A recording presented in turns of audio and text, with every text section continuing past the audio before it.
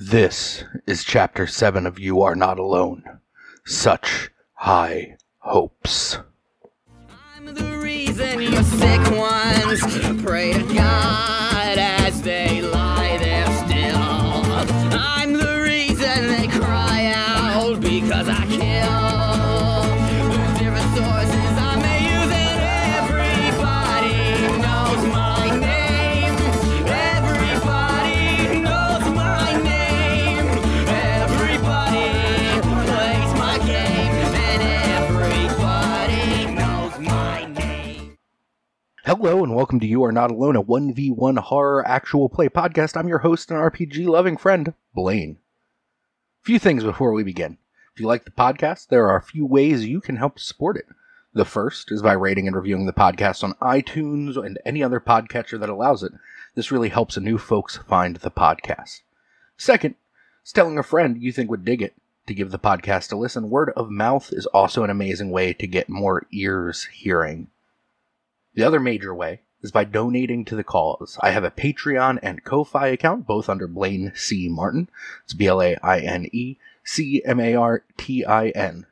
If you back my Patreon, you will get new creative content every month. Most likely it'll be a game, sometimes a short story, or something else entirely. Check out the game I posted for May, Render Unto Caesar Now. Financial support goes a long way towards covering the costs of recording and hosting this podcast. Speaking of games I've designed, my game, Born of Briar and Blood, is officially available in Gauntlet's Codex Hunger. You can get the magazine by heading to patreon.com/gauntlet and joining at $5 or above. It'll be available there until June 2nd.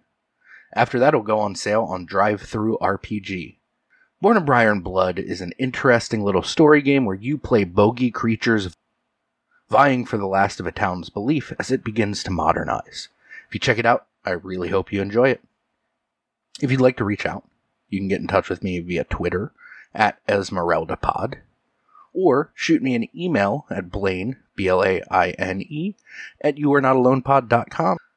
I look forward to hearing from you. So, a bit about this week's episode. I really love the power of comedy to control the build of tension in horror stories. I think it allows for some really interesting story beats that straight up horror do not have.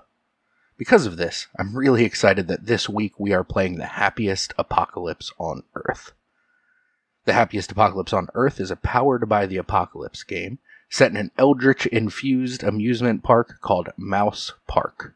It's ruled over by the Great Mouse below, and the Mouseneers occasionally feed souls to it. The game does an incredible job of balancing horror and humor.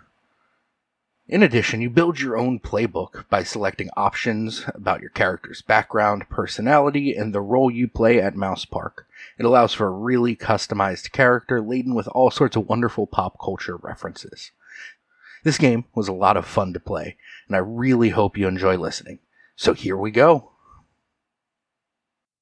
This week, I will be playing with Philadelphia's own Kevin Gallagher. Hey, Kevin, how's it going? Wow, Philadelphia's own Kevin Gallagher. That is probably the highest compliment I could ever receive, because that makes me seem way more important than I actually am. But thank you, and I'm very excited to be here. Oh, I'm excited to have you. And I mean, your screen name on Zencastr is Todd McPhiladelphia. So, I mean... Well, okay, so there's a reason for that, and we'll find out as we start playing. So we are going to start 2 weeks before Todd McPhiladelphia's first day at his job interview. And I imagine that they probably do cattle stampede interviews where you sit in a waiting room with probably 100 other people and you get called in. And when your name is called, you go into what is a kind of shockingly simple office. There's just a small wooden desk, and seated behind it is a man with a smile that's almost a little bit too big for his face, that kind of used car salesman smile, wearing a nice suit. And Todd can see poking out from the kind of cuffs of the shirt what look like the sleeves of a black robe. And the man says, Mr. McPhiladelphia, is it? Yeah, man, that is my name. It is unusual, but hey, gotta love that town of Philadelphia, right? Yes, I suppose, if you like dirty rivers.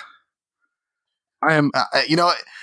never been there myself. I'm a Pittsburgh guy, but, I've heard good things. Yes, I suppose. I'm Chet. Chet, well, nice to officially meet you. My name is Todd McPhiladelphia. Most people just call me Todd McP, if for short, Yes, Mr. McPhiladelphia.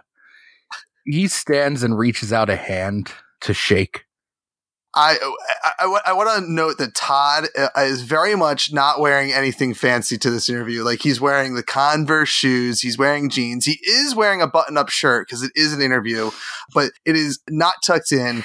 The top button is undone, and he's wearing a very loose-fitting tie. And he accepts the handshake, takes notice of the robe, and mentions, I like how you dress. Underneath all that business, you're all casual, aren't you? So when Chet shakes your hand, it is kind of a loose, kind of grotesque handshake. I would describe it almost like trying to wrestle a fish. Ew. His hand is a little bit damp, and it's just, he doesn't really apply pressure. He just limply shakes your hand. And when you mention his outfit, he kind of notices that the sleeves of this robe are poking out, and he drops the handshake and kind of pokes them back in. And he says, why don't you have a seat, Mr. McPhiladelphia? And as Todd takes a seat, he does that handshake to get the dampness that I assume was a little too damp, wetness off his own hand. Yeah, it's a little, your hand is definitely damp. So he sits down again, Chet sits down again and says, so I see from your resume, and he holds up, what does Todd's resume look like? Todd's resume, 100% it is printed. He's not a savage. He has a computer. It's printed, but on the back of it is it's like reused paper. So the back of it is just probably an old college essay or something. It's plain, white paper. He's holding it up and I can almost see through it, and see Chet's expression. He definitely sees whatever the he can barely read the resume because the print on the back is, when it's held up to the light, blocking it. And there's gotta be a coffee cup stain that originated on what is now the back of the resume, but is definitely seeped through. I would expect nothing less. So Chet looks at the resume and kind of just he for a moment lets the facade drop and looks slightly dismayed, but then that shark-like smile comes back. And I think before he says anything, Todd kind of notices whatever's going on. He's like, hey, Chet, I'm a green guy. I believe in recycling. It's good for I'm not a hippie, but I believe in recycling and being green. Well, that is admirable, I suppose. So, you have applied for a job at Mousecatonic Studios Mouse Park. I can't. It's been a dream of mine, Chet, to be part of an amusement park, bring smiles to children's faces. Yes, smiles. And he kind of chuckles, like he's laughing at a joke that only he is in on. And I think Todd is he joins in. He goes, yeah, it's funny, I guess. So Todd, Mr. McPhiladelphia, as a child, what was your favorite Mousecatonic film? Oh, I really, really loved, the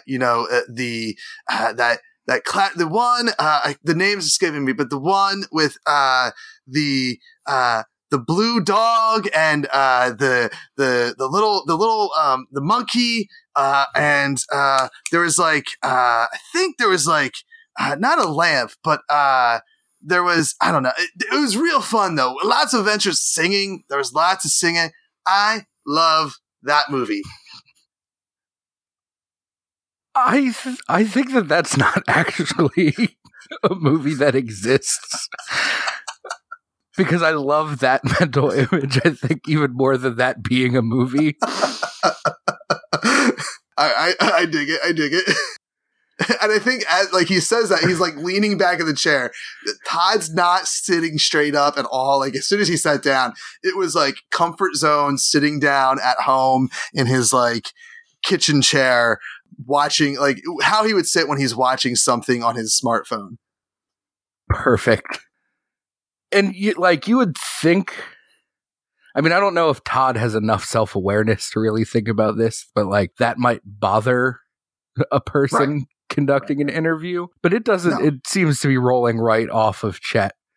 And he says, have you, in the past, ever visited Mouse Park, Mr. McPhiladelphia? Chet, gotta be honest with you. I recently relocated to this area. I said, from Pittsburgh, born and bred, recently moved out here, looking to change things up, and have yet to had the chance to experience this wonderful place, Mouse Park. I've heard great things though. Everyone that has told me about this place has nothing but great things to say about it. Yes, it is quite an experience, as you may find out. Yeah, fun for the whole family is what I've been told. So I see that you want to work in attractions. Yeah, I mean, who doesn't? I mean, rides are awesome. I know. See, people out here, they love to, have the glory and be the characters, right? But that's not me, Chet. Old Todd McP here. I just want to make sure that the attendees are nice and safe in the attractions of Mouse Park here. Yes, safety is our chief concern. Mine too, Chet. Mine too. So I see that you worked previously at Staples? Yes, that was Staples. Was an amazing job, and did not leave because they forced me out. I had left on my own accord to like I said, find a new life out here. Fantastic. So, does anyone know that you have moved here, Todd? Well, I mean, I didn't just up and leave. My parents, who are still in Pittsburgh, and we check in with each other, once every couple months. They're aware that I moved out here. They helped me. They gave me some seed money, you know what I mean, to get out here and kind of start up a new life. He looks a little bit disappointed at that response, but continues on and says, so what skills at this Staples do you think you can apply here at Mouse Park? Chet, customer service. You can't, I know that guest relations primarily deals with customer service, but hey man, when the guests are in line, they've been waiting in line for a very long time. Nothing against Mouse Park. Every amusement park has that issue, but they've been waiting in line for 2 hours to get on this wonderful ride. They want to see a smiling face. Todd McPhiladelphia has that smiling face. He's been a great customer service. I get people, Chet. I get people. Excellent. Now, I promise you, Mr. McPhiladelphia, this is a routine question. If there was a disaster, natural or otherwise, would you be willing to stay in the park until all of the patrons were taken care of? Oh, of course. Again, as I said, safety is my number one concern, just like it's your number one concern. I could see it in your eyes. Safety, number one. Safety for the guests first, and then us Mountaineers second. Perfect. So we'll fast forward now roughly 2 weeks, somehow Todd McPhiladelphia got hired. And to him, like, it's not somehow. Like, he the whole time knew he had this job. He was sure. Yeah. For our listeners, Yeah. somehow Todd got that job. And did Todd visit the park at all before starting, or is this his literal first time setting foot? Save for, I mean, I don't know where the interview, I assume the interview took place like in the admin buildings that are at the Mouse Park. Yes, I don't think you actually like entered the park to get there. And I would like to imagine that, like, maybe, like, I had to actively avoid going into the park to get into and out of the admin building. So Todd literally had, like, he loves amusement parks, but, like, this is going to be his job. He wants nothing to do with it other than to get a paycheck. So he was there for the interview. He bounced. Day one of the job, he's there in the park for the first time ever. Excellent. So, does Todd have a car? Or is the golf cart actually like his? Oh, God. Yes. He drove that to the park. Yes, the golf cart is his. In fact, it's golf carts are not standard issue at Mouse Park. Like, there's only one. It's Todd's. It's probably like as he parks it, like, he drives up, he parks it in the employee parking lot. It's got like custom tires. It's got a custom paint job. It's very green and white and silver, very Philadelphia Eagles themes. Yes, he is a Pittsburgh Steelers fan, but he lives up to the name McPhiladelphia. And it definitely, like, it's a golf cart. It's wide open, but as he walks away from it, he has a clicker that locks it and secures it. Oh, that is so perfect. So Todd parks his golf cart, clicks the button, and you hear the little beep beep, and walks to the employee entrance, which is nowhere near as grand. You can see kind of looming in the distance the gigantic gates that lead into Mouse Park. But you enter through just kind of a small door in the wall and enter into a room where there are, we'll say, about 30 other people who are starting today. And there's kind of just a very generic orientation where the fire exits are, how to handle escorting guests out of the park should there be any kind of an emergency, and you are given your Mouse Park uniform. What does the Mouse Park uniform look like? I envision that it is shorts. I assume that we're in like nice weather, so it's shorts that are a little too short, and they give you work boots, but he doesn't wear them. He's wearing his Converse walking shoes, and the shirt is like a striped, like blue and white striped, vertical stripe, like thick stripe button up that he certainly does not have buttoned up. He's wearing his like a red superhero shirt underneath, like whatever this world's equivalent to Deadpool is, if not Deadpool itself. And he's got the name tag that has his name on it, but like it's probably not very straight, specifically because the shirt's also like unbuttoned, so it's kind of waving as he walks, so it's hard to see the name tag. So you are kind of divvied up based on where you'll be going in the park. And you are told that you have been assigned to Dungeon World. Which, I mean, you know nothing about Mousecatonic Studios, none of their movies. So I mean, who knows? So there's a group of people that are being assigned to Dungeon World, and I imagine like Todd's like, Dungeon World, like what? Hey, and like, what's your name, bud?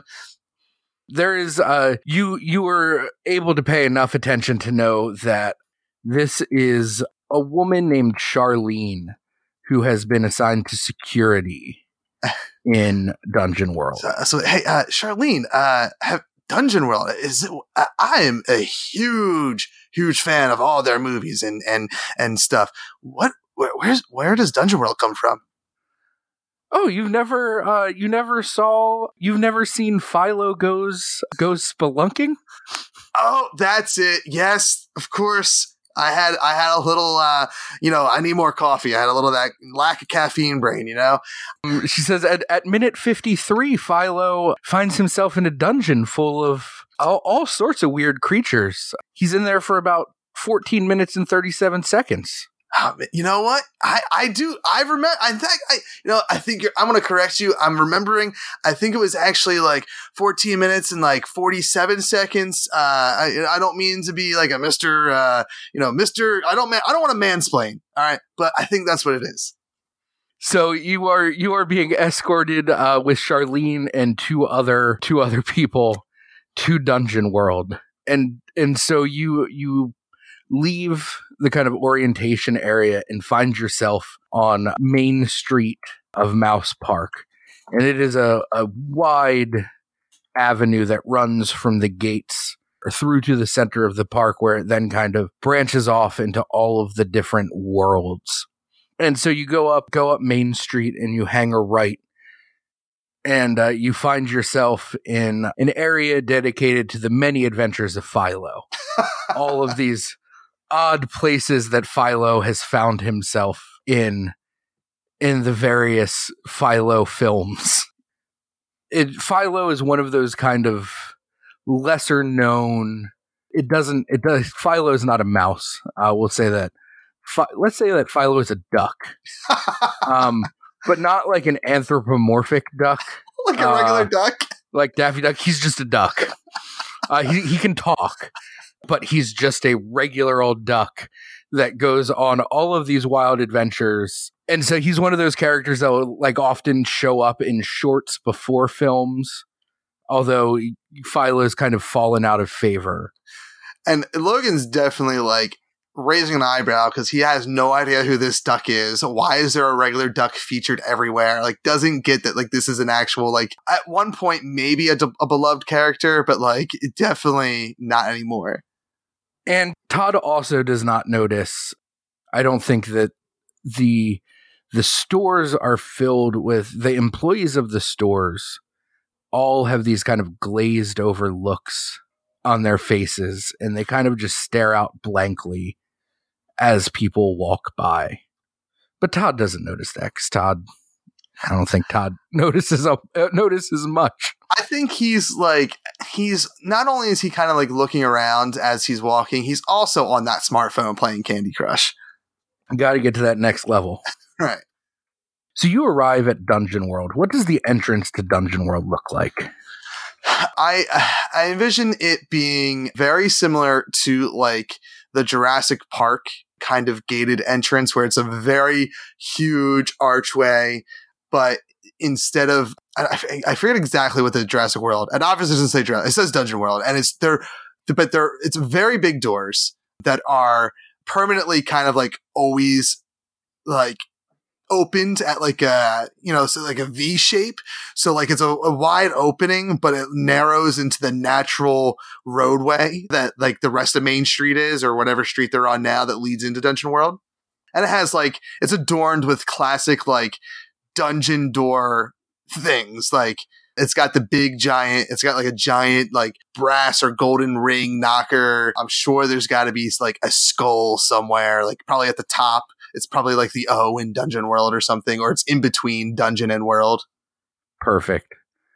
So you enter through these large open doors, and when you enter into this area, everything is kind of medieval themed. So all of a sudden, all of the like characters are dressed like peasants. There are some street vendors set up before you get to the actual entrance to the attraction, selling. I mean, it's not quite Ren Fair style where there are like, massive turkey legs. Oh God. It's still like amusement park fare. So there's popcorn and slushies and all of that kind of stuff. But the carts are made out to look like old timey peasant carts, and the people are dressed. I have a very important question. All right. Is there a Dole Whip? Oh, of course there is. What is our equivalent of Dole Whip? Okay, so they can't have the Dole Whip because copyright infringement. It's got to be something that's like really traditionally no one would ever want to have. But when it's paired with like ice cream of the same flavor and whipped cream, it's delicious. God, what kind of like... I want it to be a vegetable instead of a fruit. Like maybe a spinach. No, I was thinking either spinach or carrot, I think. Like, it still has to be kind of appealing. I think carrot then maybe, because carrots are, at least a little bit sweet. Right. So it's like a neon orange carrot-based beverage. that Mouse Park has like the copyright trademark on like the carrot flavored ice cream used to make the carrot whip. That sounds so bad. So yes, there's a carrot whip cart that is like, it looks like a farmer's cart, like a farmer going to market. It's just filled to overflowing with fake carrots. And then there's like a little stand behind it that they use to whip up the carrots and ice cream. God, that's so gross. Yeah, I don't like this, but it's canon now. Yeah, it's canon. Yeah, and then there's like I said, snow cones, popcorn. There's a churro stand, but they're all made to look somewhat medieval, and everyone's wearing kind of like homespun burlap uniforms. As all of the streets have now turned to cobblestone, and they lead to a massive cave opening that looks like a demon's maw open, with stone teeth that hang down and fog that rolls out of it and like neon red eyes. May I add one detail before we get to like that cobblestone? Oh, sure. There is, for like the kids, I'm pulling this from anyone that's listened to a recent Pot of Love will know what this is about. For the kids, there is an alpaca petting zoo. Of course. Got to have those alpacas. I certainly want that to come back and bite me in the butt too. Oh, of course. I think to build on that, the alpacas are all adorned to look like demons. They've got like horns, like little hats with horns on them. So it's just like this absurd, like demonic alpaca petting zoo. Right. And I also want to reiterate, Todd is still playing Candy Crush on his phone, just kind of like paying attention to like Charlene and the others so that he kind of stays in line with them. So you're kind of ushered off to the side of this giant demonic cave opening. And the member of management who's leading you here has to kind of like feel along the side wall that's made to look like a castle wall to find where the like secret door is. And they kind of look around real quick to make sure that no park patrons are paying attention. And they like open the door and usher you inside very quickly. And the first room you enter into is a room with a bunch of cameras, and management motions for Charlene to stay there.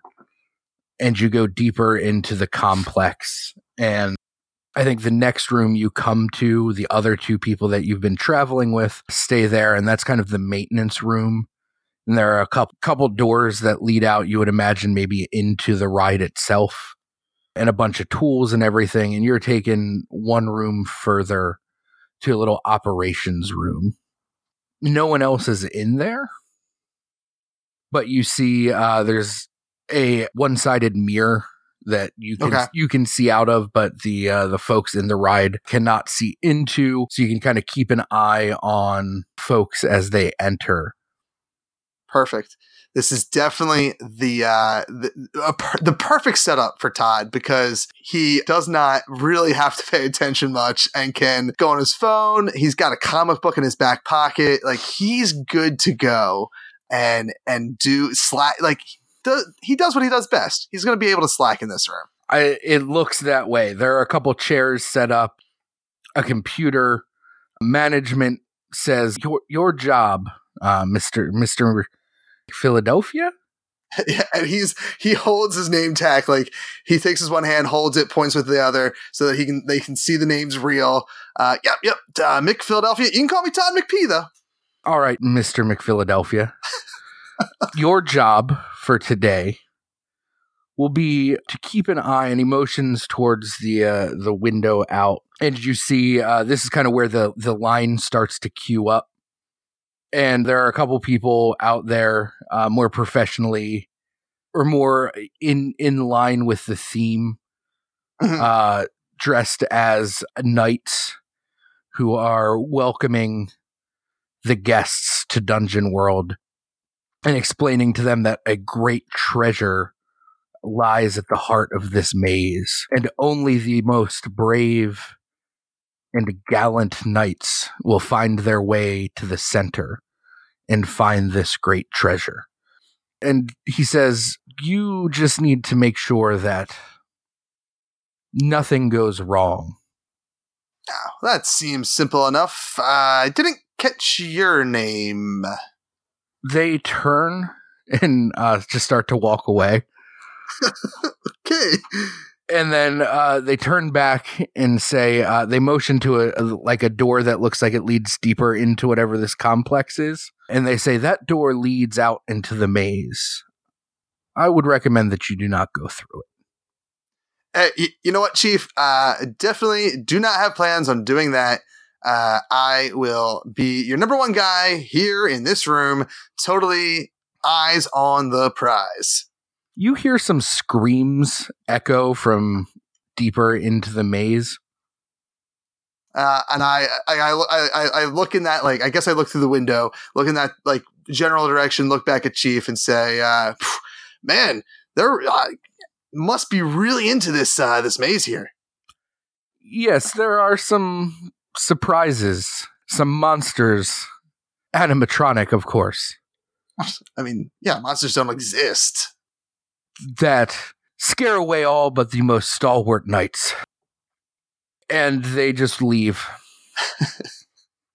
And I think Todd just kind of looks around at his surroundings before really kind of settling in, just to kind of get an idea of what's in store for him on day one. Really, kind of just realizing that no one really told him what he has to do. It was so vague what he has to do. Yeah, this member of management, no one really in the interview or hiring process told you anything other than that you're working for attractions.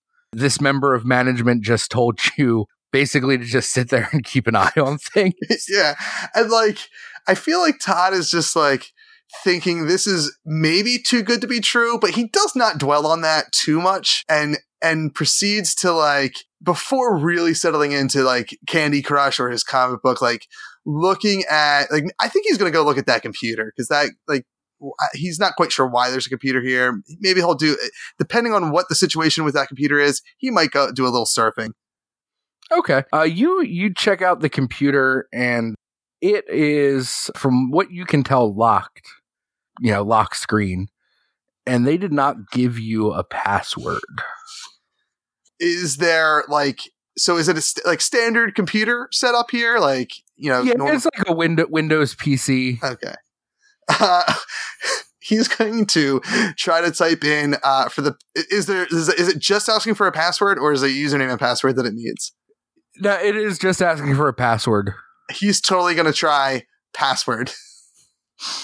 Give me a roll plus wise. We're going to dig a little deeper.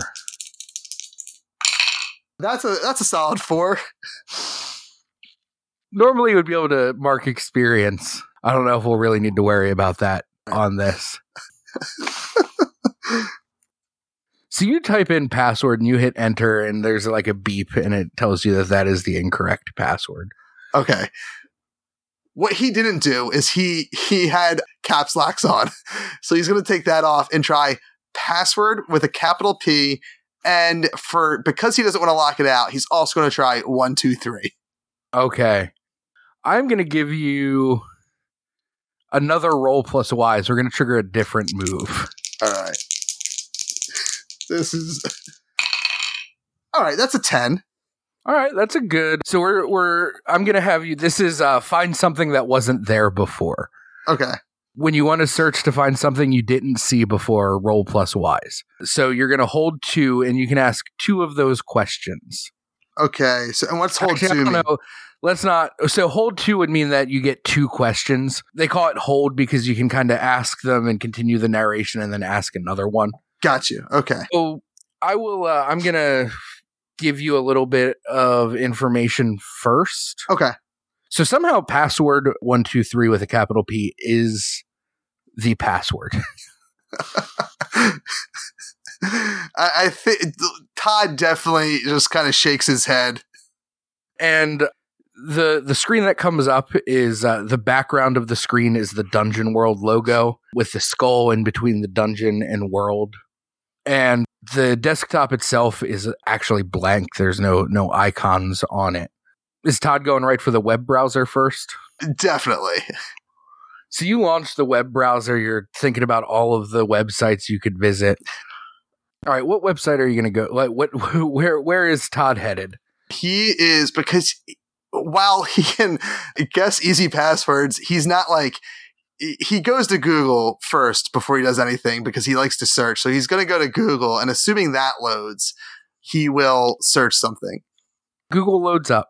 Okay. So he's going to search the whatever the local football team's schedule is, just to see like if they're going to be playing the Steelers anytime soon. All right, so you start typing, and you type in like what is to get to like what is such and such team's schedule, and autocomplete shows a recent search that reads, "What is the best way to get blood out of plaster?" Oh, he is definitely hitting enter on that. He is intrigued. All right, so a whole bunch of like weird homespun articles come up about the best way to remove blood from plaster. And, it's a simple kind of cleaning solution, a mix of like Windex, dish soap, and water, just in case you ever need to get blood out of plaster. Can I, as one of my questions here, like use the history, like find the history tab to kind of answer like what here is useful? Sure. So you like, now that you've seen this real weird Google autocomplete, you're like, what else have they been looking at? Yeah. And you pull up the history, and there are a lot of weird Google searches and the kind of corresponding website visits. Things like how to dispose of a body, more of like how to get blood out of clothes. There's a lot of basically any material that you might get blood on. You now know how to get blood out of that. He's definitely going to, I don't know why Todd will ever need this information. He's going to remember that information. He's going to make a mental note to ask who he's deemed his manager's name as Chief. He's going to make a mental note to ask what happened to the previous person who worked this booth. Like, where are they at? And I guess as my second question, you can kind of go off list too if there's something specific Todd wants to know about what's happening here. I think he does. I think there's 2 good questions. I think I'm more interested in knowing like what maybe happened here. Like, I think while he's like taking mental notes of this search history and like, maybe it's going to be useful to know, like maybe this is part of the job. He's not quite sure. And he knows he needs to ask his boss about like the last guy that worked here. He wants to like look around because it's definitely raising an eyebrow, even to Todd, like what happened here to like trigger these search requests. All right. I think to play off of the 4-year-old previously, you are kind of trying to figure out, like going through the history to see if maybe there's any other clues. Mm-hmm. Did you hear a few more screams? And then there is a kind of frantic pounding on the door that management told you not to go through. Oh, crap. And the solid door, right? Like no eye opening thing to look through? No. Okay. I think the really Todd thing to do here. Who is it? So you hear a voice. It sounds like probably maybe a teenage boy. probably about 14 or 15, is, "Oh my God, you have to help me. There's something. Help me, help me, help me, help me." I think, okay. Just internally kind of processing, Chief said to not go through the door, right? Yes, I'm pretty sure that was the exact word. He said not to go through the door. He didn't say anything about not opening it. So I think he's going to try to open the door. All right. The door opens. And you see, it's a teenager. He's probably about 14 or 15. He is wearing a Dungeons and Dragons t-shirt. And his face is just splattered in blood. Whoa, nice special effects we have here. He like rushes into the room and he's like, "You have to shut the door. You have to shut the door." I'll shut the door. I'll play this game. He's like, "It's real blood. It's real. My sister. She. And he like breaks down and just starts crying. And Todd is definitely not prepared for this. He did not. If this was covered in orientation, 100% did not pay attention, and says to the kid, "Hey, do you need me to call like security or medical? Did she trip? Is if you're saying this is real blood, did she trip or something? Like, is everything okay? We can get the medical team for sure. We have nurses and stuff." Give me a roll plus sweet. That is a 8. Okay. When you mention like calling security, or he's like, "No, you can't. It was someone that worked for the park." What? They accidentally tripped you, your sister? Like what happened to your sister? I can show you. Whoa. I mean, listen, kid, I can let you back through those doors if you want, but very specific orders for me to not go through the doors. I got my walkie-talkie here. I can radio Charlene. She just started today. She's part of the security team. No, you can't call security. You can't. They killed her.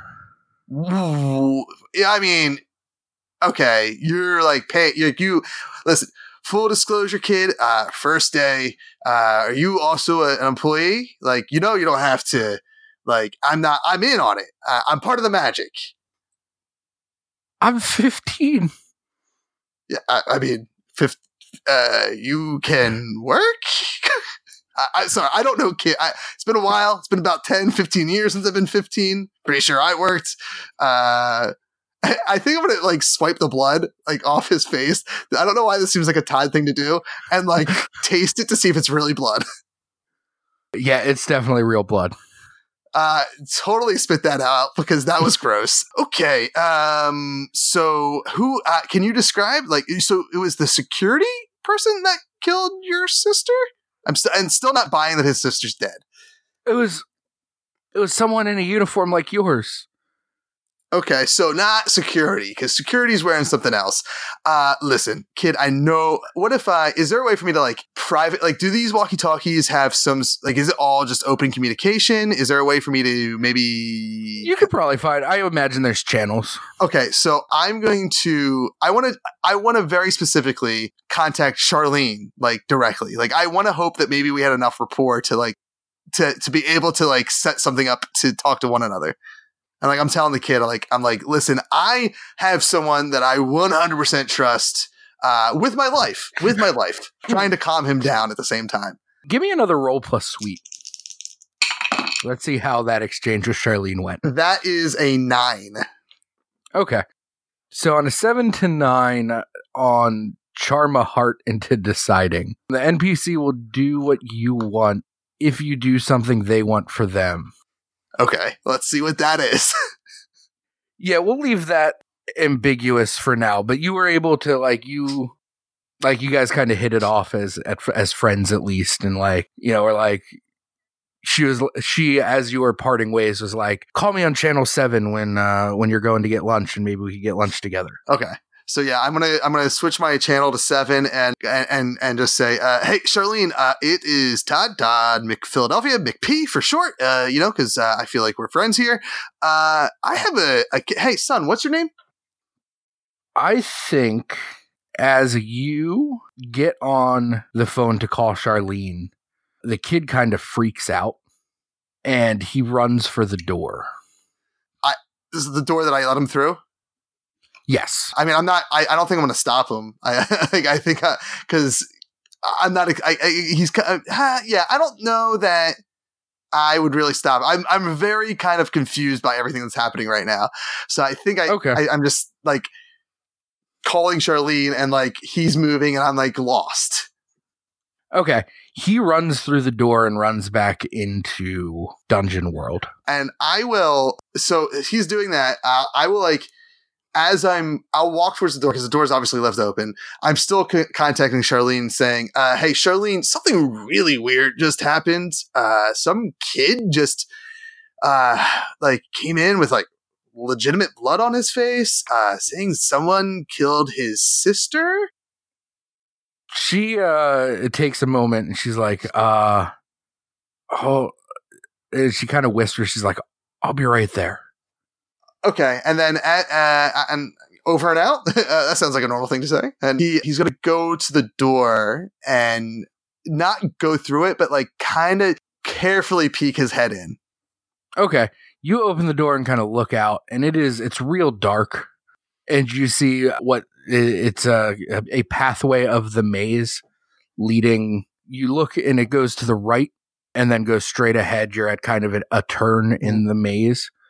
And you see a couple patrons just wandering through kind of nonchalantly. A couple of them are like, did you see the fire that animatronic demon breathed? That was so cool. And I'm just going to, like, I don't know if they see me. I don't think that's important. I'm just going to kind of, I want to wait for Charlene. And so I think I'm going to shut the door because I don't want to like ruin their experience as they come towards this corner. And so I'm going to shut the door and wait for Charlene to get there.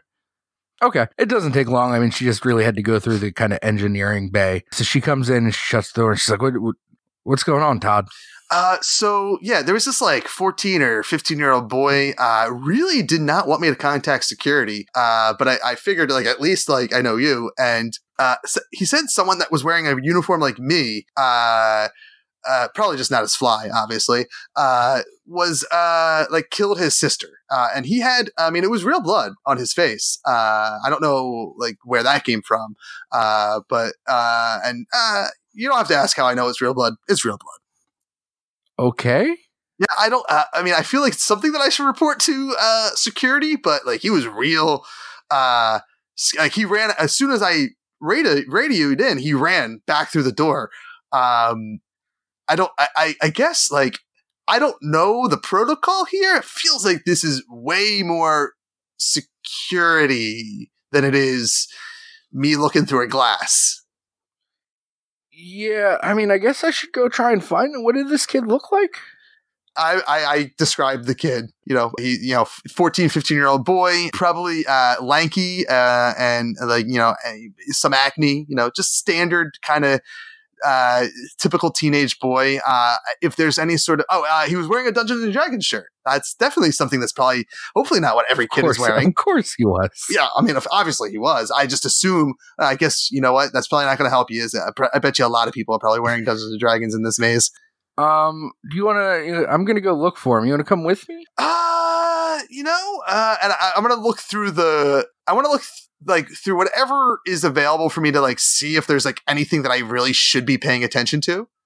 Like, I guess the window. No, I mean, yeah, people are queuing up, and then, every like 5 minutes they let another group of like 10 people in, and then I guess what I'll do is there anything there that like could somehow signal me, like whether I set it up to like go through the walkie, like an open channel through a walkie-talkie, so like if I hear something going on, I can like rush back in case I have to get back to my post.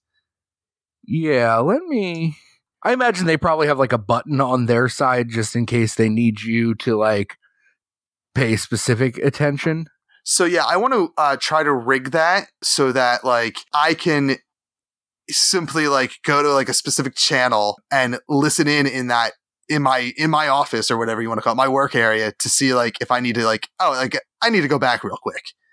Okay, I think I have an idea. Oh, or looking at my gear, is there a way like is there like a camera that's also like going through that two-way mirror where like I could somehow use the tablet to tap into that camera? Oh, that's right. You have the tablet. Yeah, I think you could. I think that all of your kind of fiddling with your phone, you're pretty tech savvy. Right. So you can like set it up so that like you download an app on the tablet and on your phone and kind of connect them so that you could see what's going on or like hear the beep if someone presses the button. Perfect. Yeah, that's what I do. Okay. So you get that all set up. And then I'll go with Charlene. Okay. So Charlene opens the door, kind of peeks her head out to make sure that there's no one like directly there at that particular moment. And she motions for you to exit out with her. And one thing I want to do very specifically is I want to slowly shut the door. You know how like every door you can slowly shut so that it doesn't actually click shut? Because Yes. I think Todd knows enough that like that door is going to lock. So unless he has keys, which I don't know that he does, he wants to leave the door open enough that like he could just run over and push it open to get back in if he had to. All right. Yeah, you could do that. And then Charlene kind of looks at you and she goes, did they show you a map of this maze? No, you know what? I gotta tell you, my manager, who I've been calling Chief, and he seems to respond to it, legitimately told me nothing. He said I get to oversee the maze, in that room and then left without really giving me any direction, but oddly enough to not go through this door that we just went through. So breaking rule number 1 on day 1, but, yeah, I have no idea. And I think like I do say like before you got here, there were 2 people walking from that direction coming this way. So I assume like this is the way that goes deeper into the maze. So she's like, all right, well, let's try to find this kid. But like, I assume now, Charlene, this kid was running out of here scared. I don't know if he knew where his direction was going, but like I have to imagine that he was trying to leave, not go deeper. If he had any sense of direction. I guess that's true. Let's double back. I don't think we're too far from the entrance. Yeah, I really feel like they should. I mean, you're working security for the maze. I feel like they should have given one of us, if not both of us, some sort of map.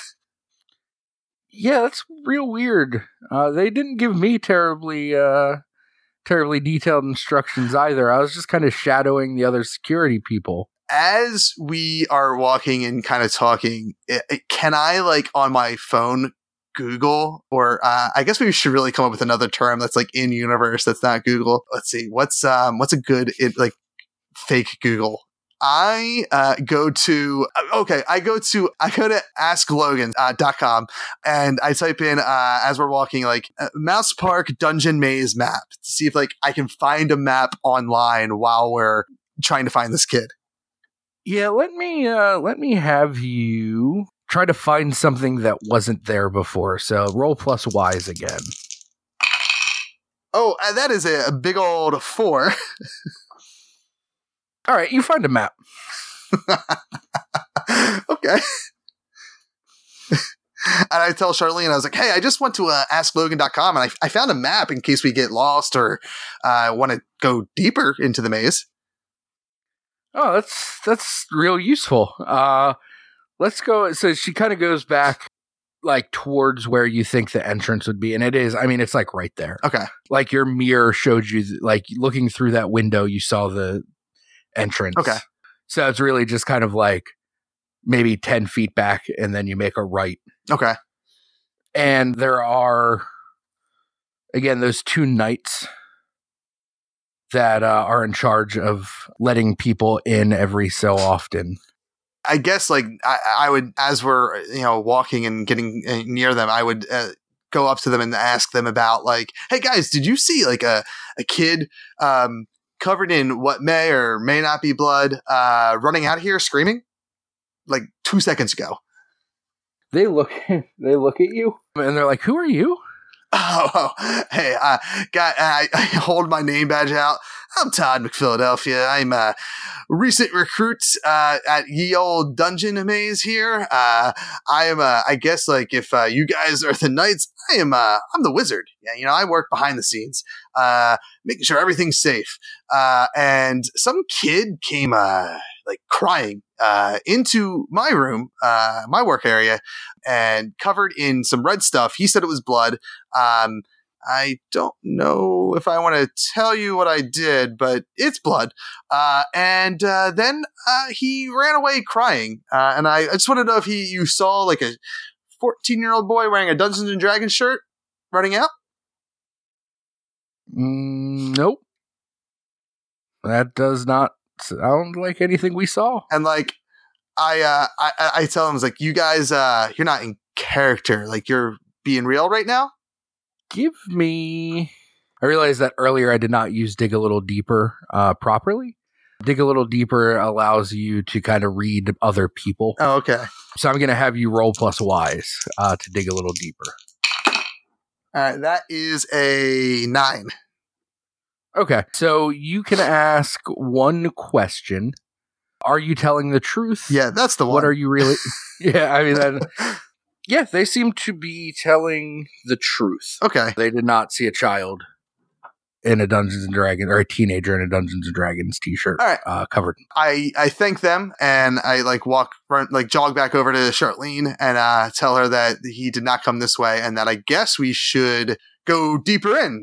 This I think is what we need to do to find. I mean, unless we we can't just let the kid go, right? Like that's bad, right? Yeah, if he was covered in blood, that seems like we should find him. Okay, and like help him. I mean, I feel like first day of the job, maybe I shouldn't tell my supervisor. Makes me look bad. Like trying to get her like advice on if I should tell Chief. Yeah, I mean, I don't. Did management tell you how to get in touch with them? And like. He doesn't say anything. He just like he goes to say something and then like does like that classic like no like but without verbalizing no. He just kind of goes He didn't tell me either. This is a really weird job. Have you and I assume we're like kind of walking deeper in, maybe glancing at you start heading back the way you saw people going before. And like just making chit chat with her as we're walking. And have you ever been here before? And like, as like have you attended this place as a guest?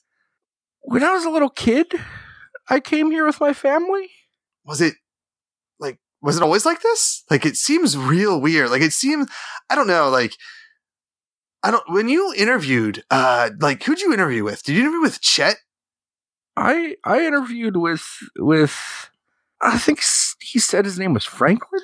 Oh, like, that was weird. Like, I didn't think anything of it at the time. I thought he was just like a chill dude, but like, I don't know, like now, like maybe like I'm thinking like the robe underneath his suit was maybe a weird thing, not like a chill thing. I mean, I totally would wear a robe under a suit. A robe? Yeah, like a black robe. Like I thought it was just like a bathrobe. I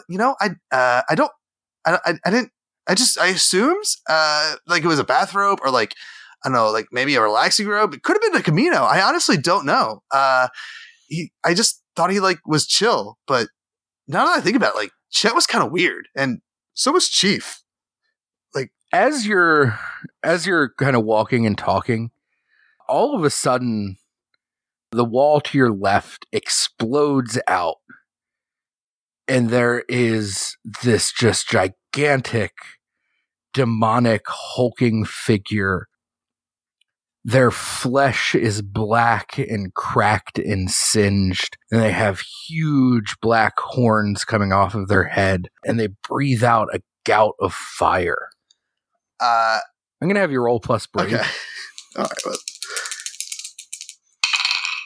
that's a 8. Okay. I think that, like, Charlene kind of screams and jumps back. How does Todd respond to this? I think Todd like, I don't think he jumps back. I think he's startled, but like his initial reaction is like, wow, this, like, these automatronic things are like, they're good, man. Like, this is really realistic. And I think like while he didn't jump back, like he like popped back without jumping, but then he like gets in closer to like look, and he's gonna he's gonna poke the chest. All right, you managed to kind of move up and poke it, and it's metal. It's an animatronic demon. I think you kind of like trip and fall a little bit as you're going to poke it, and you kind of like fall into it, and Charlene lets out a little chuckle as you manage to kind of both collect yourselves, realizing that really just the fear of this was kind of shock of it was that you weren't really paying attention to the fact that you were in a ride. Yeah, 100% taking a selfie with this thing. Awesome. Posting it. What is it at Todd McP? Yeah, it's totally at Todd McP, but ironically, someone else had that. So it's like at Todd McP 316 because he's a real stone cold Mark. Oh, of course. So you continue moving, and like you hear kind of the animatronics resetting as the demon gets pulled back into the wall, and the wall kind of gets reset. And you move deeper into the maze. And you reach a point where it goes left, right, or straight ahead. So he's going to pull up that map that he has saved on the browser tab to get some guidance. All right. It tells you that you should go left. So Charlene, ask Logan, says goes left. I don't know if we should disagree, so let's go. All right. You hang a left and you continue in. And you find yourself after maybe 20 or 30 feet in a stone room with a large cauldron in the center that's lit green from the inside, and there's smoke pouring out. And standing behind it is someone in a wizard costume. Can I tell if it's if it's an actual person or if it's a animatronic? You think it's an actual person? So I'm going to, it's a wizard, you said, so I'm going to say, hey, Gandalf. Even though you're in, like, your uniform, he seems super in character, and he says, oh, you have entered the lair of Vorthon the Great. Who dares disturb my ritual? He shows his uniform and name tag, also points to Charlene. Todd McPhiladelphia, you can call me Todd McP, here with security, and we are looking for a kid who is bloody and running through the maze. Have you seen him? He points like a gnarled, old-looking finger at you, and he says, you dare speak so casually to Vorthon? And I think I look at Charlene and like kind of do like, what? And like kind of chuckling because like even this is nerdy for me. And I look at him and say, yes, I speaketh casualeth, because if danger if, and then like walk up to him and like kind of whisper like, hey man, like I work here, first day, kind of really looking for this kid. He could be hurt, or his sister could be hurt, or there was blood. Can you help me out here? No one else is in this room. He begins to kind of like just the most like overwrought arm gesticulations, like he's casting a spell, but in like the most kind of cheesy and over the top way, almost like a Kamehameha wave from like Dragon Ball Z or something like that. And as he kind of pushes his hands forward, you see these kind of bolts of bright green light fly from his hands towards you. What do you do? I don't think he's going to jump out of the way, but like, because he thinks this is all special effects, it's going to startle him to the point where like he doesn't jump, but like he's going to try to like dodge, if like kind of lean back and like over so that it would run over his shoulder if it were real. And he's doing it not because he thinks it's real, but just because it's startling. And the natural reaction is to just kind of like try to duck out of the way. Okay, I'm gonna have you roll plus stout. Okay, this is good. Well, I mean, it's a 9. Okay, so you are going to be able to dodge out of the way. You have a choice to make. You can take 1 harm. Okay. Charlene can take 1 harm. Or you can avoid taking harm, but you get a -2 on your next couple of rolls. Okay. I think what makes the most sense is that because he doesn't believe it's actually real, like he's not trying to take a bullet for anyone, and he just kind of like he moves out of the way, not thinking that it's actually anything. It was just a natural reaction to move out of the way, and I think Charlene is going to be taking that +1 harm. All right, so this blast, like Todd kind of ducks out of the way, and it doesn't really think anything of it because this is all fake. Right. And oh god, and before you describe what happens here, like, all right, as it's happening, like I want him to be like. Todd's like, oh my, Charlene, did you see how awesome this special effect is? So you're kind of turning almost Matrix style, like a much less impressive Matrix style move to talk to Charlene, and you see the bolt of green energy hit Charlene, and she is lifted off of her feet and just slammed into the wall behind her, and she kind of crumples to the ground.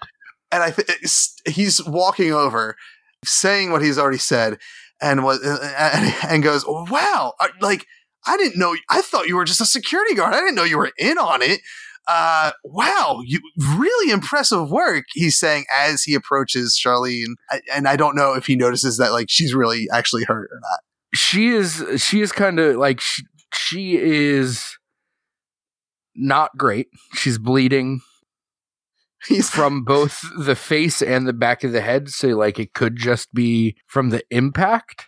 But she is dazed and kind of incoherent. 100%. Taking a finger because she's not responding. Not what he really, because even though he thinks she might be in on it, like he knows enough to like she would probably respond. So he's not quite sure what to do here. So he's gonna do the classic Todd here and take a finger and taste that blood.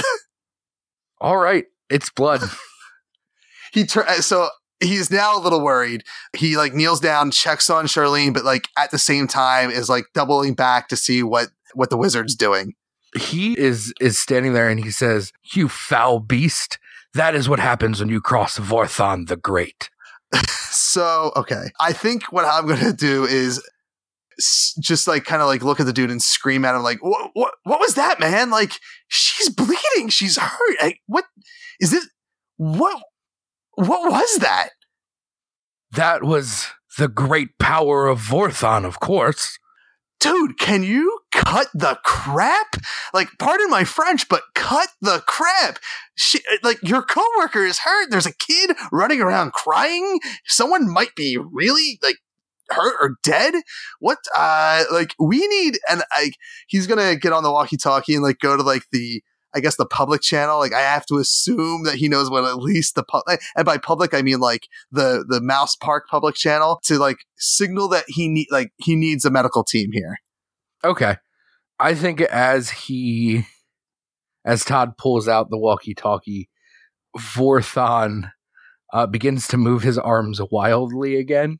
So, in a decision to like get help later and save himself and Charlene at the same time, like he's going to try to like pick Charlene up to like move out of the way so that neither of them get hit with this blast again.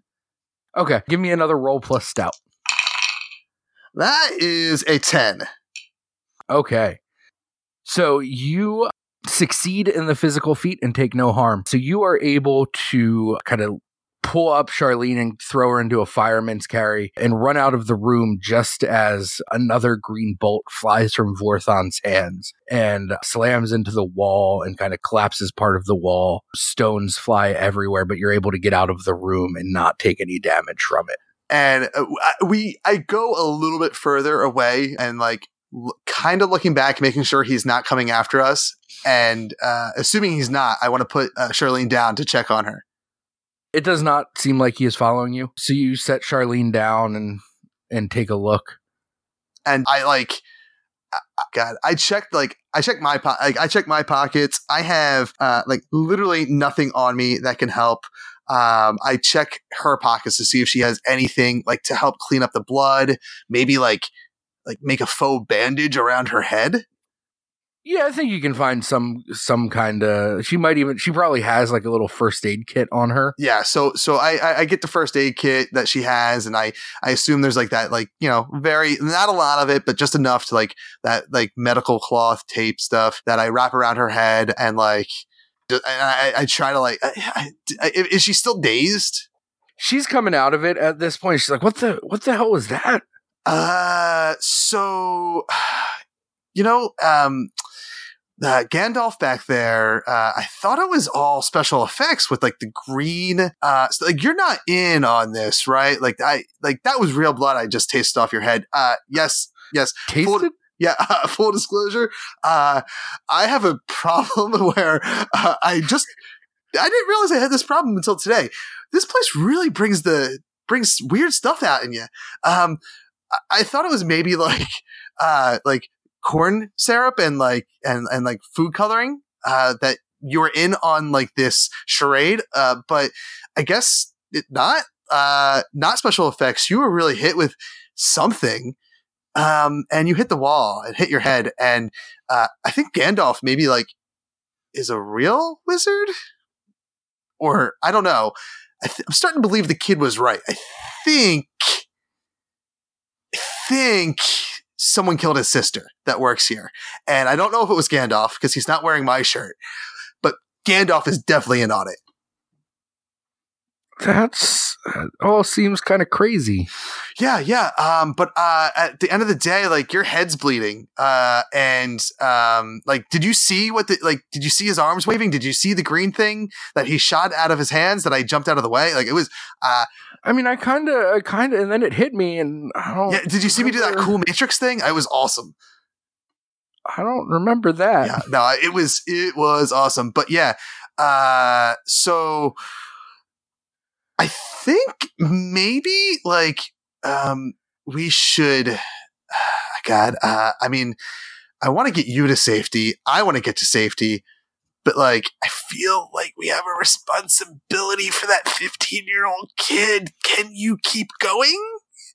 She like feels her head and she's like, I think I can. I mean, it hurts, but like, do you have like a way to contact anybody else that's like your supervisor or like? I mean, I could contact security, I guess. Yeah. We should probably contact them. If you think people are in on it, is that really the best idea? Huh. Well, like, so what about those maintenance guys that started today? Like, I trusted you because you started today.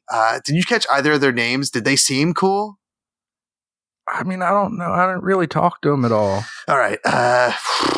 So I guess Todd's going to look around. Like, he wants to figure out what the best course of action here is. Like, what's the best direction to go? I guess he's going to consult that map again. All right, give me a roll plus wise. That's a 9.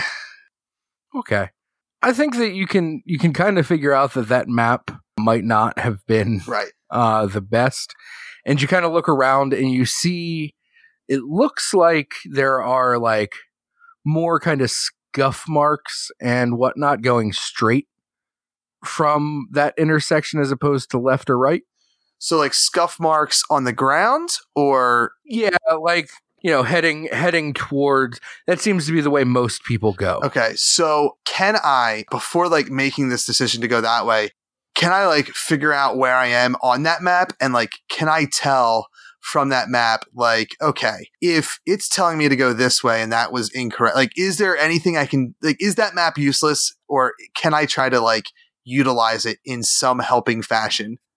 You look at it and you kind of figure out that this might be an old layout, because it definitely says to go left, and left is where Vorthon was. Okay, so And there was no door out of Vorthon's room, and this map definitely shows there being like a way to continue forward. okay, so Charlene, this map, I don't know, not good. We're on our own. But I guess in the interest of God, I mean, if I'm that kid, my natural instinct would have been to run out, but he didn't run out. So does he? I guess. I don't know. I think I'm going to be crazy here. I don't think he'd keep going deeper. I don't think he'd go where all these, like, it seems like all these people are going straight. And I assume did we come from left? No, so you came from what would essentially be back. Okay. So you came to a three-way intersection.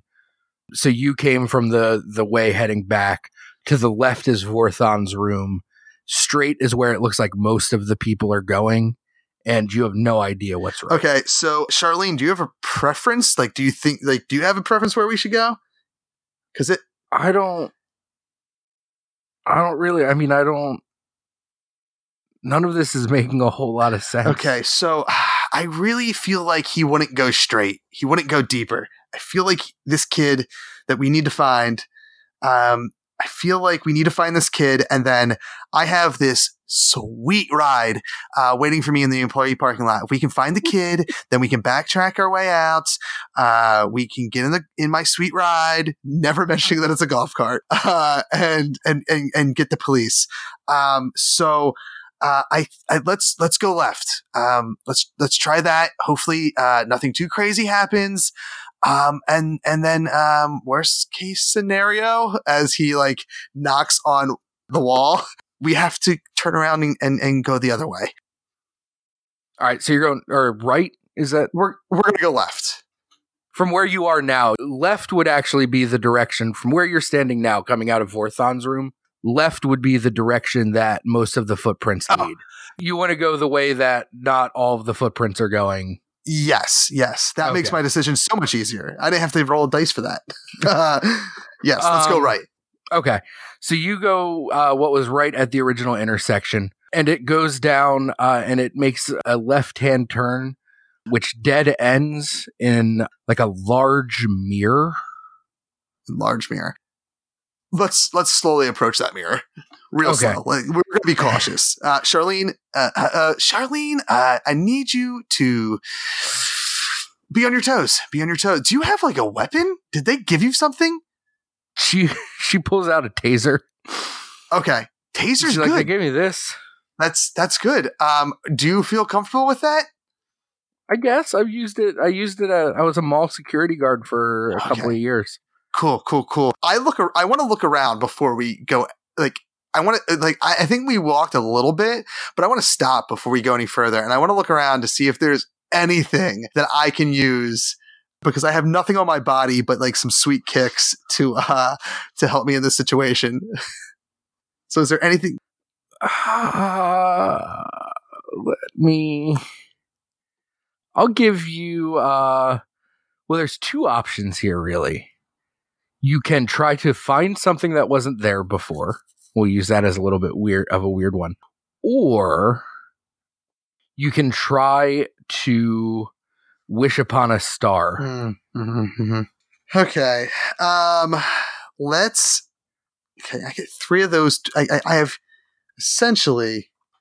have You have essentially 3 wish upon a stars before the mouse right before something bad happens. needs his due. Right.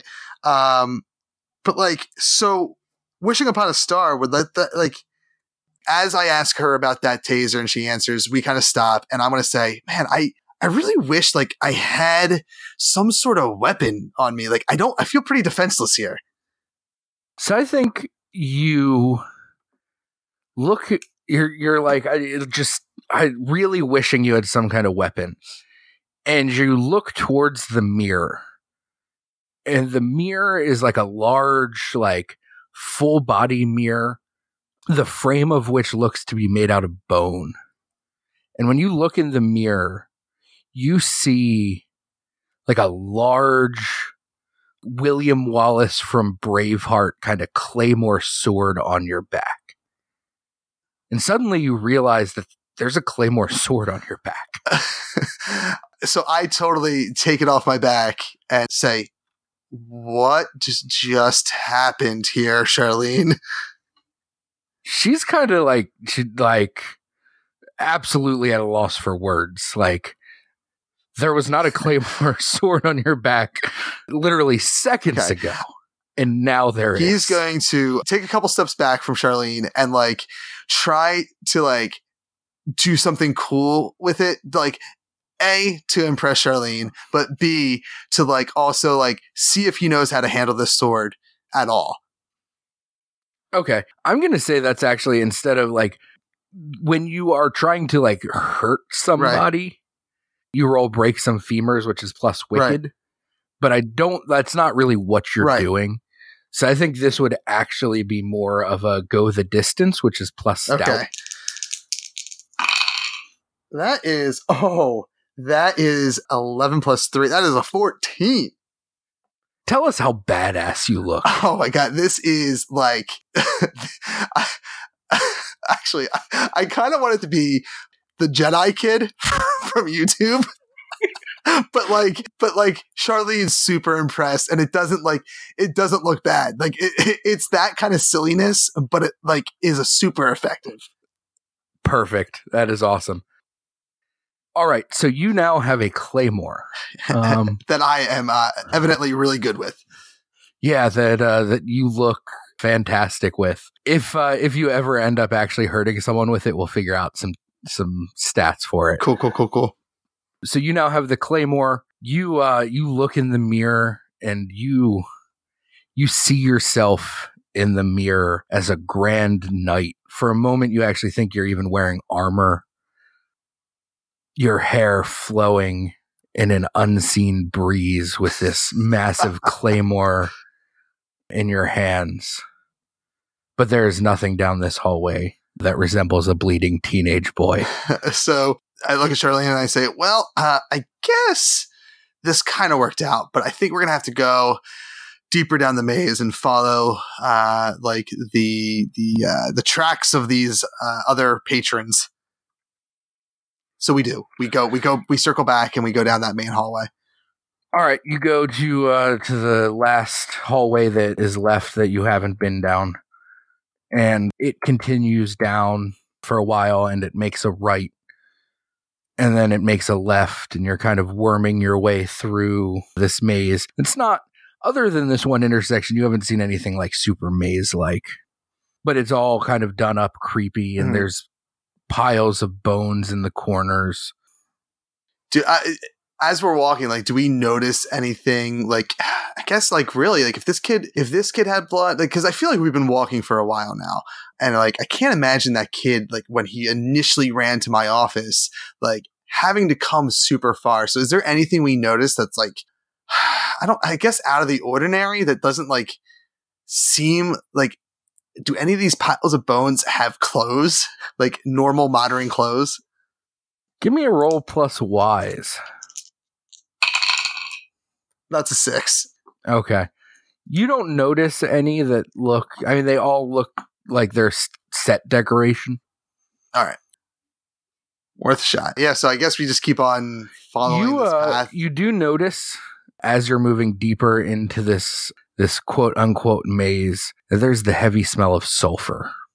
So I guess like I kind of just like make that audible nod and like, you know, to Charlene and say, do you smell that?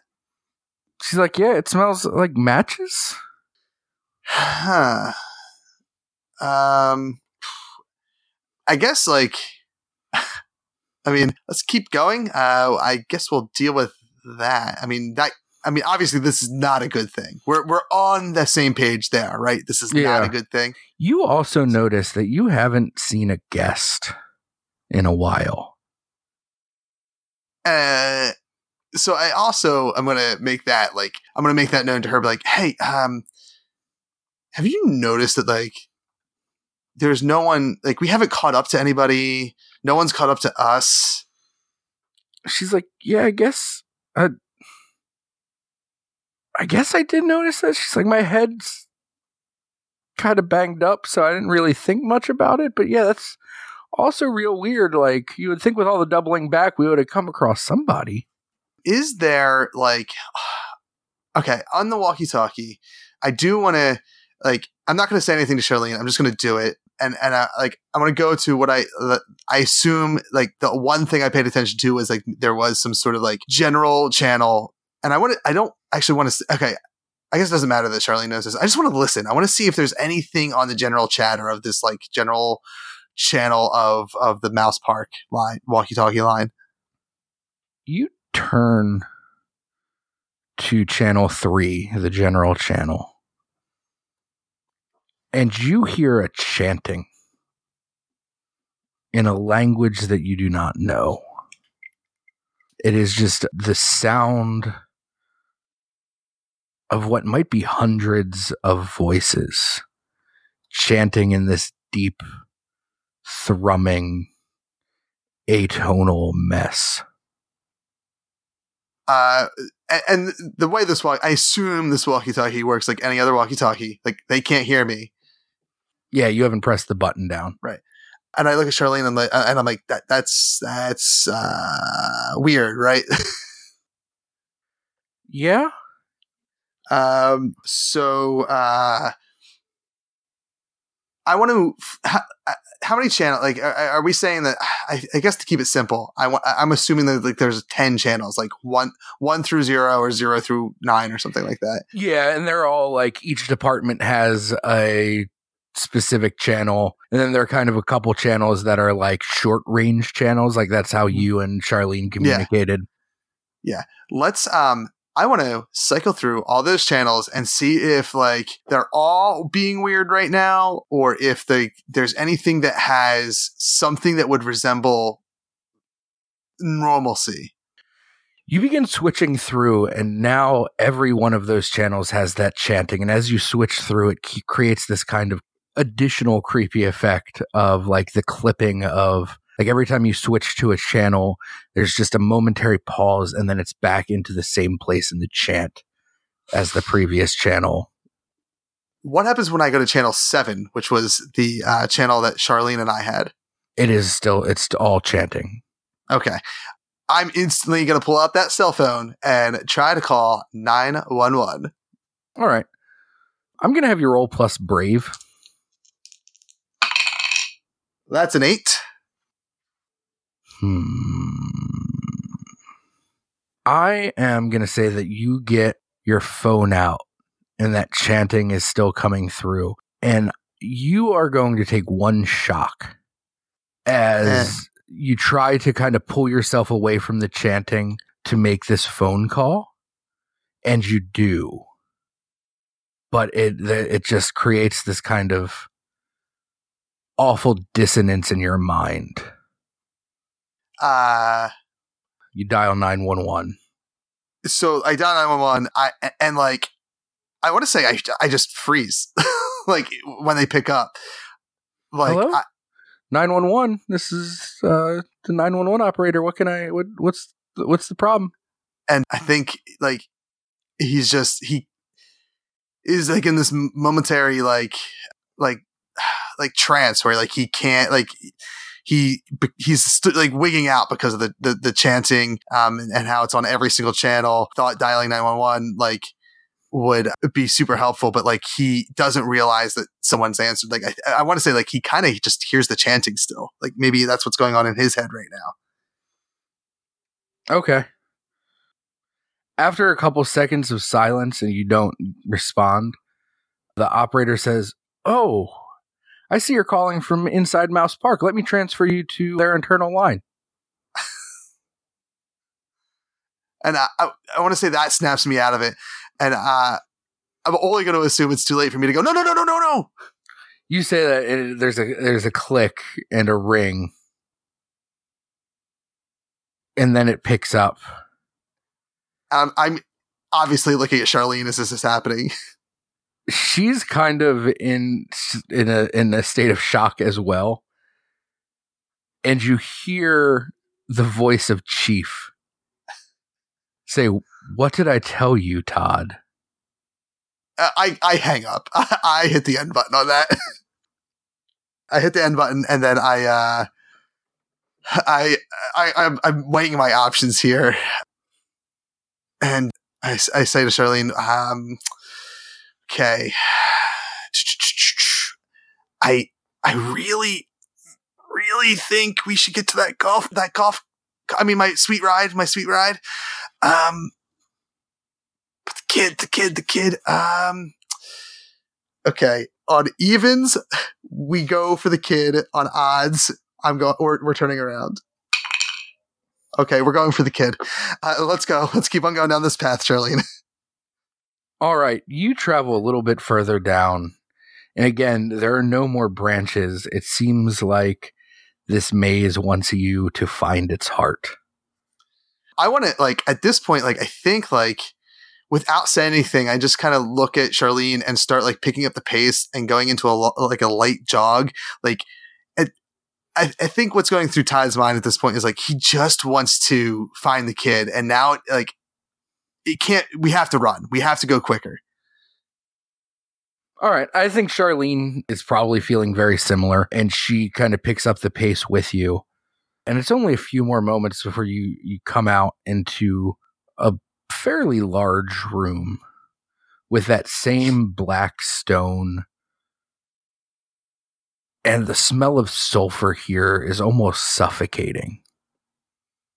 And the first thing you see is perhaps the treasure that the knights had talked of, the treasure at the heart of the maze. There's a pedestal with a beautiful silver chalice sitting on it. I look at Charlene and say, if I've learned anything from pop culture and from Indiana Jones, we don't touch that golden chalice. The next thing you see is hanging from the ceiling above the chalice. Oh boy. Is a long rope. And at the end of that rope, it is tied around the ankle of a woman who is maybe 22 years old or so. And her throat has been slit. And the blood is dripping into the chalice. And you see in the far corner is the teenage boy, kind of crumpled in on himself, weeping. Oh, that's his sister. Fuck. That's what's going through Todd's mind right now. It's a safe bet.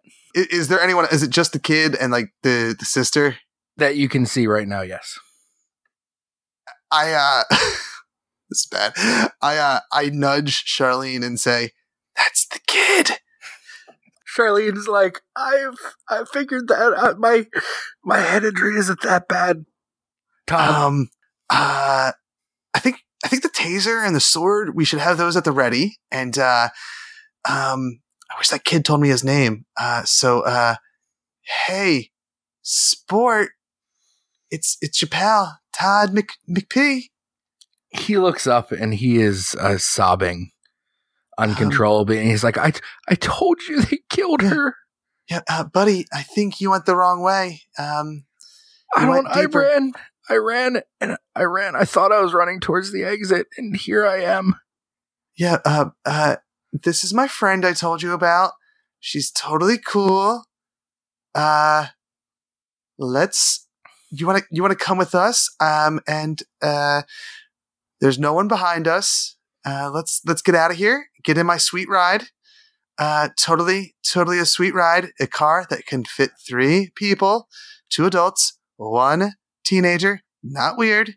He cries some more, and when you, like, as you're kind of saying, like, there's no one behind us, he points kind of over your shoulder.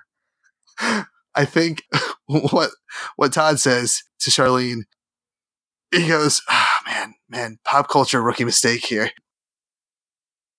And totally, like, he's got the sword, like, he's at the ready as he turns around and to face whatever danger is now facing him. So you turn around and you see Chet, Chief, and you didn't get their name, but it was the woman who was in charge of orientation. And they're standing at the entrance to the room. And they are now, all three of them, wearing black robes. Charlene, I told you they had robes. I told you. Long black, like wizard's robes made of a black silk. And Chet is standing they're standing kind of in a pyramid form. And Chet is at the head of them. And he says, Todd McPhiladelphia, correct?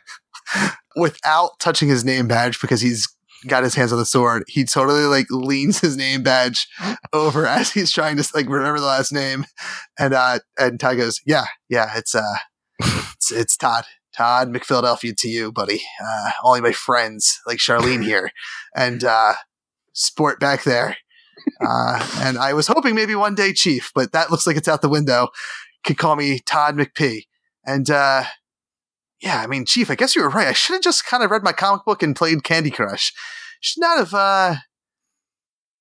opened that door. But can't. I mean, the guests are our number one concern, and safety matters, guys. And I don't know if you remember that.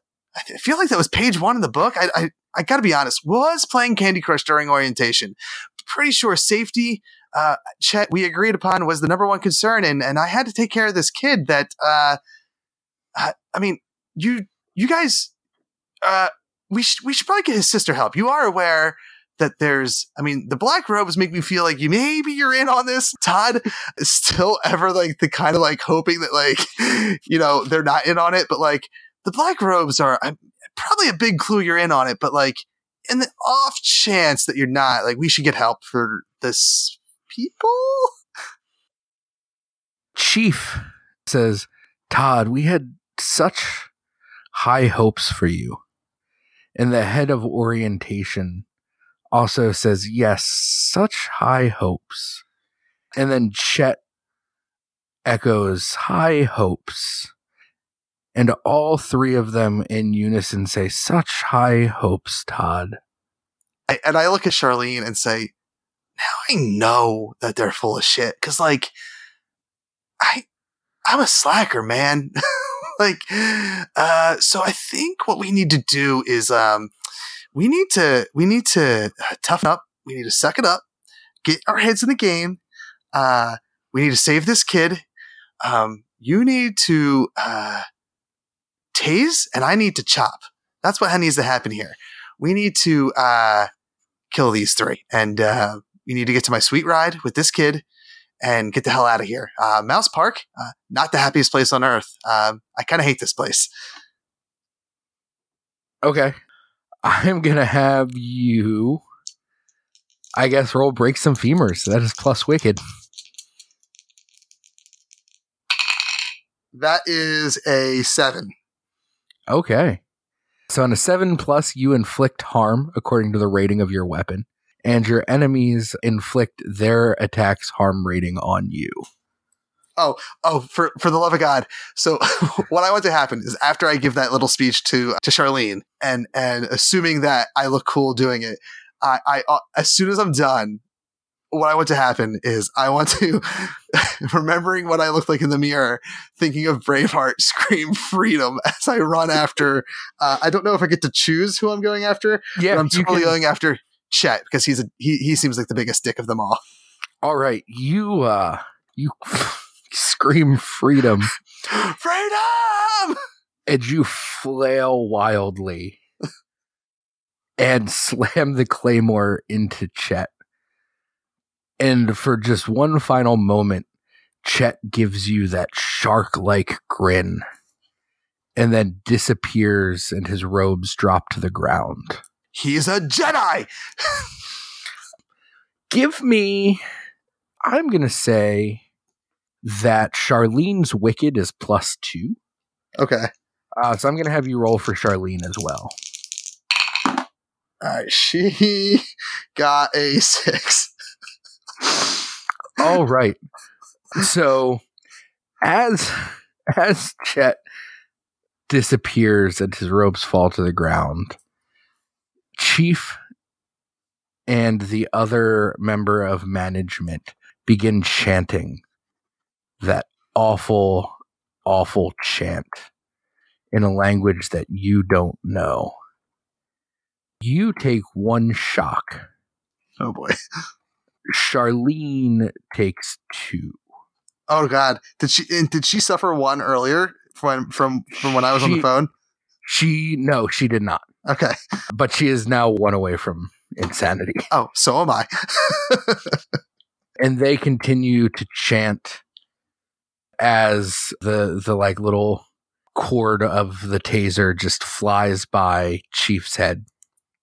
So I think with like the chanting kind of making me go crazy a little bit, like I'm just going to start swinging that sword wildly. I'm not really like aiming for anybody. I'm just swinging it like in the direction. I assume Chief and the head of orientation are next to each other. So I'm just swinging in that direction. Okay. So you just take this wild swing at kind of both of them? Yeah. What I'm going to do is instead of having you roll separate attacks for Charlene, I'm going to have her give you a +1 bonus to this. Okay. So roll another plus wicked with a +1 bonus. So I got a 10. Oh, wow. So you are going to do the weapon damage. They are potentially going to do damage back, but on a 10 plus, you gain an extra effect. You can get +1 forward on your rolls. You can inflict 1 extra harm. You can suffer 1 less harm. You can force them where you want them, or you impress, dismay, or frighten them, and they get 1 shock. So what I'm going to do, and +1 forward, is that like permanent, or is that just like the next roll? That is I believe the next roll. Okay, so I am willing. So if I were to say I'm going to inflict terrible harm, so they get an additional +1, I still take 1 harm, correct? Yes, you will still take damage. I will. Am I allowed to know? Is that only going to be 1 damage that I'm taking? You don't know. Interesting. Well, I can't imagine it being 3. Whew. I'm gonna. What's the rating on this Claymore? Is it? It is. I am actually giving it +2 harm. Okay. So it does 3 harm. So it does 3 harm on its own. Yes. Do enemies work the same way as like me? Like where 3 harm, they all like if they get 3 harm, they die. Not always. No. Okay. So, although you did 3 harm to Chet and it killed him. Oh, interesting. Okay. So there's no way. I mean, unless Chet's not the real mastermind here, it could be one of these two. But I'm going to suffer less harm. So I'm going to do the 3 damage and then suffer less harm. So not take the damage. Okay. Or hopefully not. So you and Charlene both take 1 harm. Okay. The chanting intensifies, and you feel like blood beginning to leak out of the corners of your eyes and out of your ears. And you sweep your claymore through both Chief and the head of orientation, and both of them disappear, and their robes hit the ground. And so I look at Charlene and I say, holy crap, they are some evil Jedi. Get the boy, let's go. All right. I am going to have you give me a roll plus stout. That's what I'm talking about. That is a 15. Oh, wow. All right. With a 15, I think that like you and Charlene get the kid and you kind of run back through and are able to kind of duck by the knights and get out of Dungeon World. Oh, no. Were the knights in on it? That's horrible. I mean, you don't know. Okay. Is there just out of curiosity, is there like patrons? Like, are there people, guests now that there are now? Weirdly, there are now guests queued up. At least you don't see any as you're running through the maze, but as you get there, the knights are kind of ushering a new group inside. As we're running out, I'm screaming, "Don't go left! Don't go left! I would leave! Don't go left!" I think everyone just kind of, oh, who's that crazy person? And the knights kind of like look at you, and you see one of them pull out a walkie-talkie. Oh, God. When I see that, I just like look at Charlene and say, we gotta get to the employee parking lot quick. I'm saying it. I'm not screaming it to her. I want to say it like quiet enough to where like it's just the three of us that hears it. Like I don't want to be overly obvious about that's where we're going, but we're going to the employee parking lot. Okay. You are running towards the exit of Mouse Park, and you hear your walkie-talkie kind of chirp. And you hear Chet's voice come through the walkie-talkie. And he says, Todd, we had so much hope for you. I changed the channel. If you bring us Charlene and the boy, we could talk about a promotion, perhaps. I take the walkie-talkie, knowing that Charlene still has hers, so that like if we need to listen in, we can listen in. And I throw it to the ground, and we keep going. Through the crackle of it hitting the ground and breaking, you just hear kind of echoed briefly, so much hope. And yeah, we certainly keep on booking it towards that exit. Whether ideally I want to go through, you know what? I do not want to go through the employee exit. Like I want to make it look like that's the direction we're going, but like hopefully through a crowd of people, I would like to like redirect ourselves through to like the main exit and like kind of get to the employee parking lot like a back waterway so that we hopefully lose them. I'm shedding my employee shirt, and let it be known that I certainly had basketball shorts on over top of my short shorts and was not wearing them. Of course. All right, you make it out, and you get to your golf cart. I say, guys, this is a sweet ride. Don't worry about it.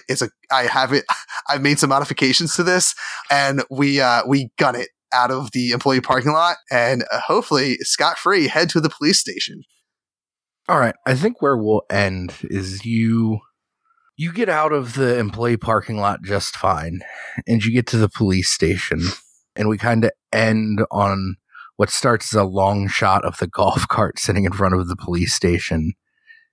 And we pull up to Todd and Charlene and the boy who we never gave a name getting out of the golf cart. But I also want to say that like this boy doesn't have a name, but it's totally like the person playing this is 100% like whoever like the top like teen throb actor is at the time. So like if you're listening to this in 2019, I don't know who the top heartthrob is. Yeah, I don't know, like Zac Efron from a couple years ago. Yeah, it could be even like it's young Zac Efron if you're listening to this in 2015. But whoever that young heartthrob is in whatever time frame you're listening to it, that's who this boy is. Unnamed character played by like the most famous heartthrob. I love that. So Todd and the unnamed heartthrob and Charlene are getting out of the golf cart and heading towards the doors to the police station. And there's a crackle over the radio of the golf cart. And you just hear Chet's voice say, so much hope. And we cut to black. Oh, man. Oh, what happens to our sweet, sweet boys and gal? What happens to our lovable goofballs here?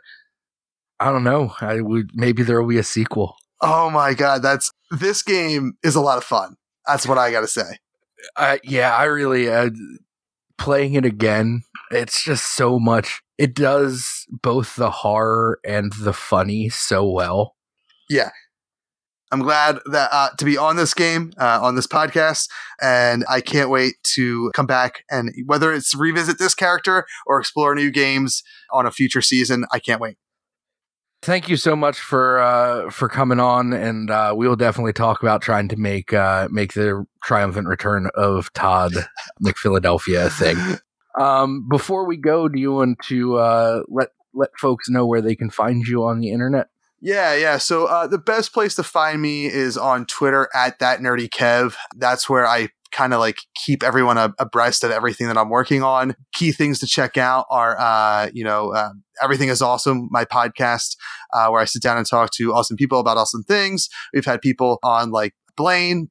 We've had Alex Roberts. We've had Ben Wallace. We've had a lot of tabletop people, Jeff Stormer, James D'Amato.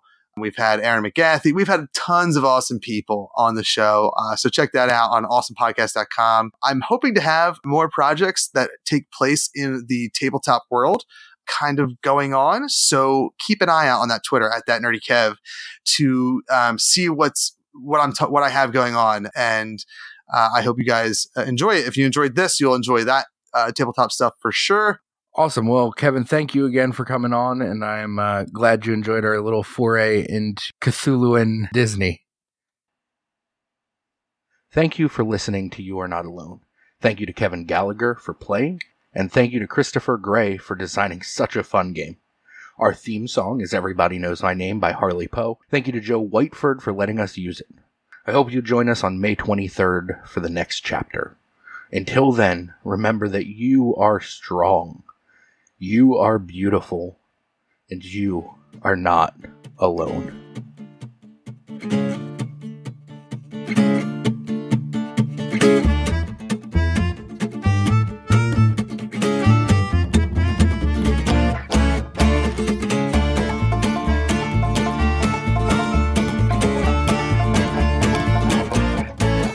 I'm the one I am ignored when your teenagers are bored. Foolishness will hand their careless lives to me.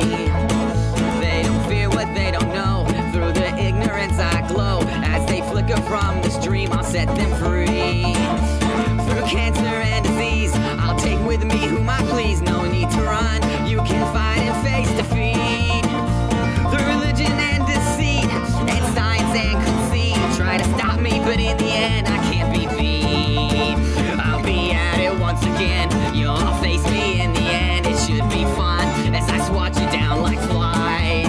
So when it's time for you to go, don't you cry, cause don't you know it's appointed once for every man to die. But what happens when you're dead ain't my problem, but I've read you'll burn in hell for all eternity. Life wasn't all that great, but please make no mistake, it gets much worse after you've met me. I'm the reason you sick ones pray to God.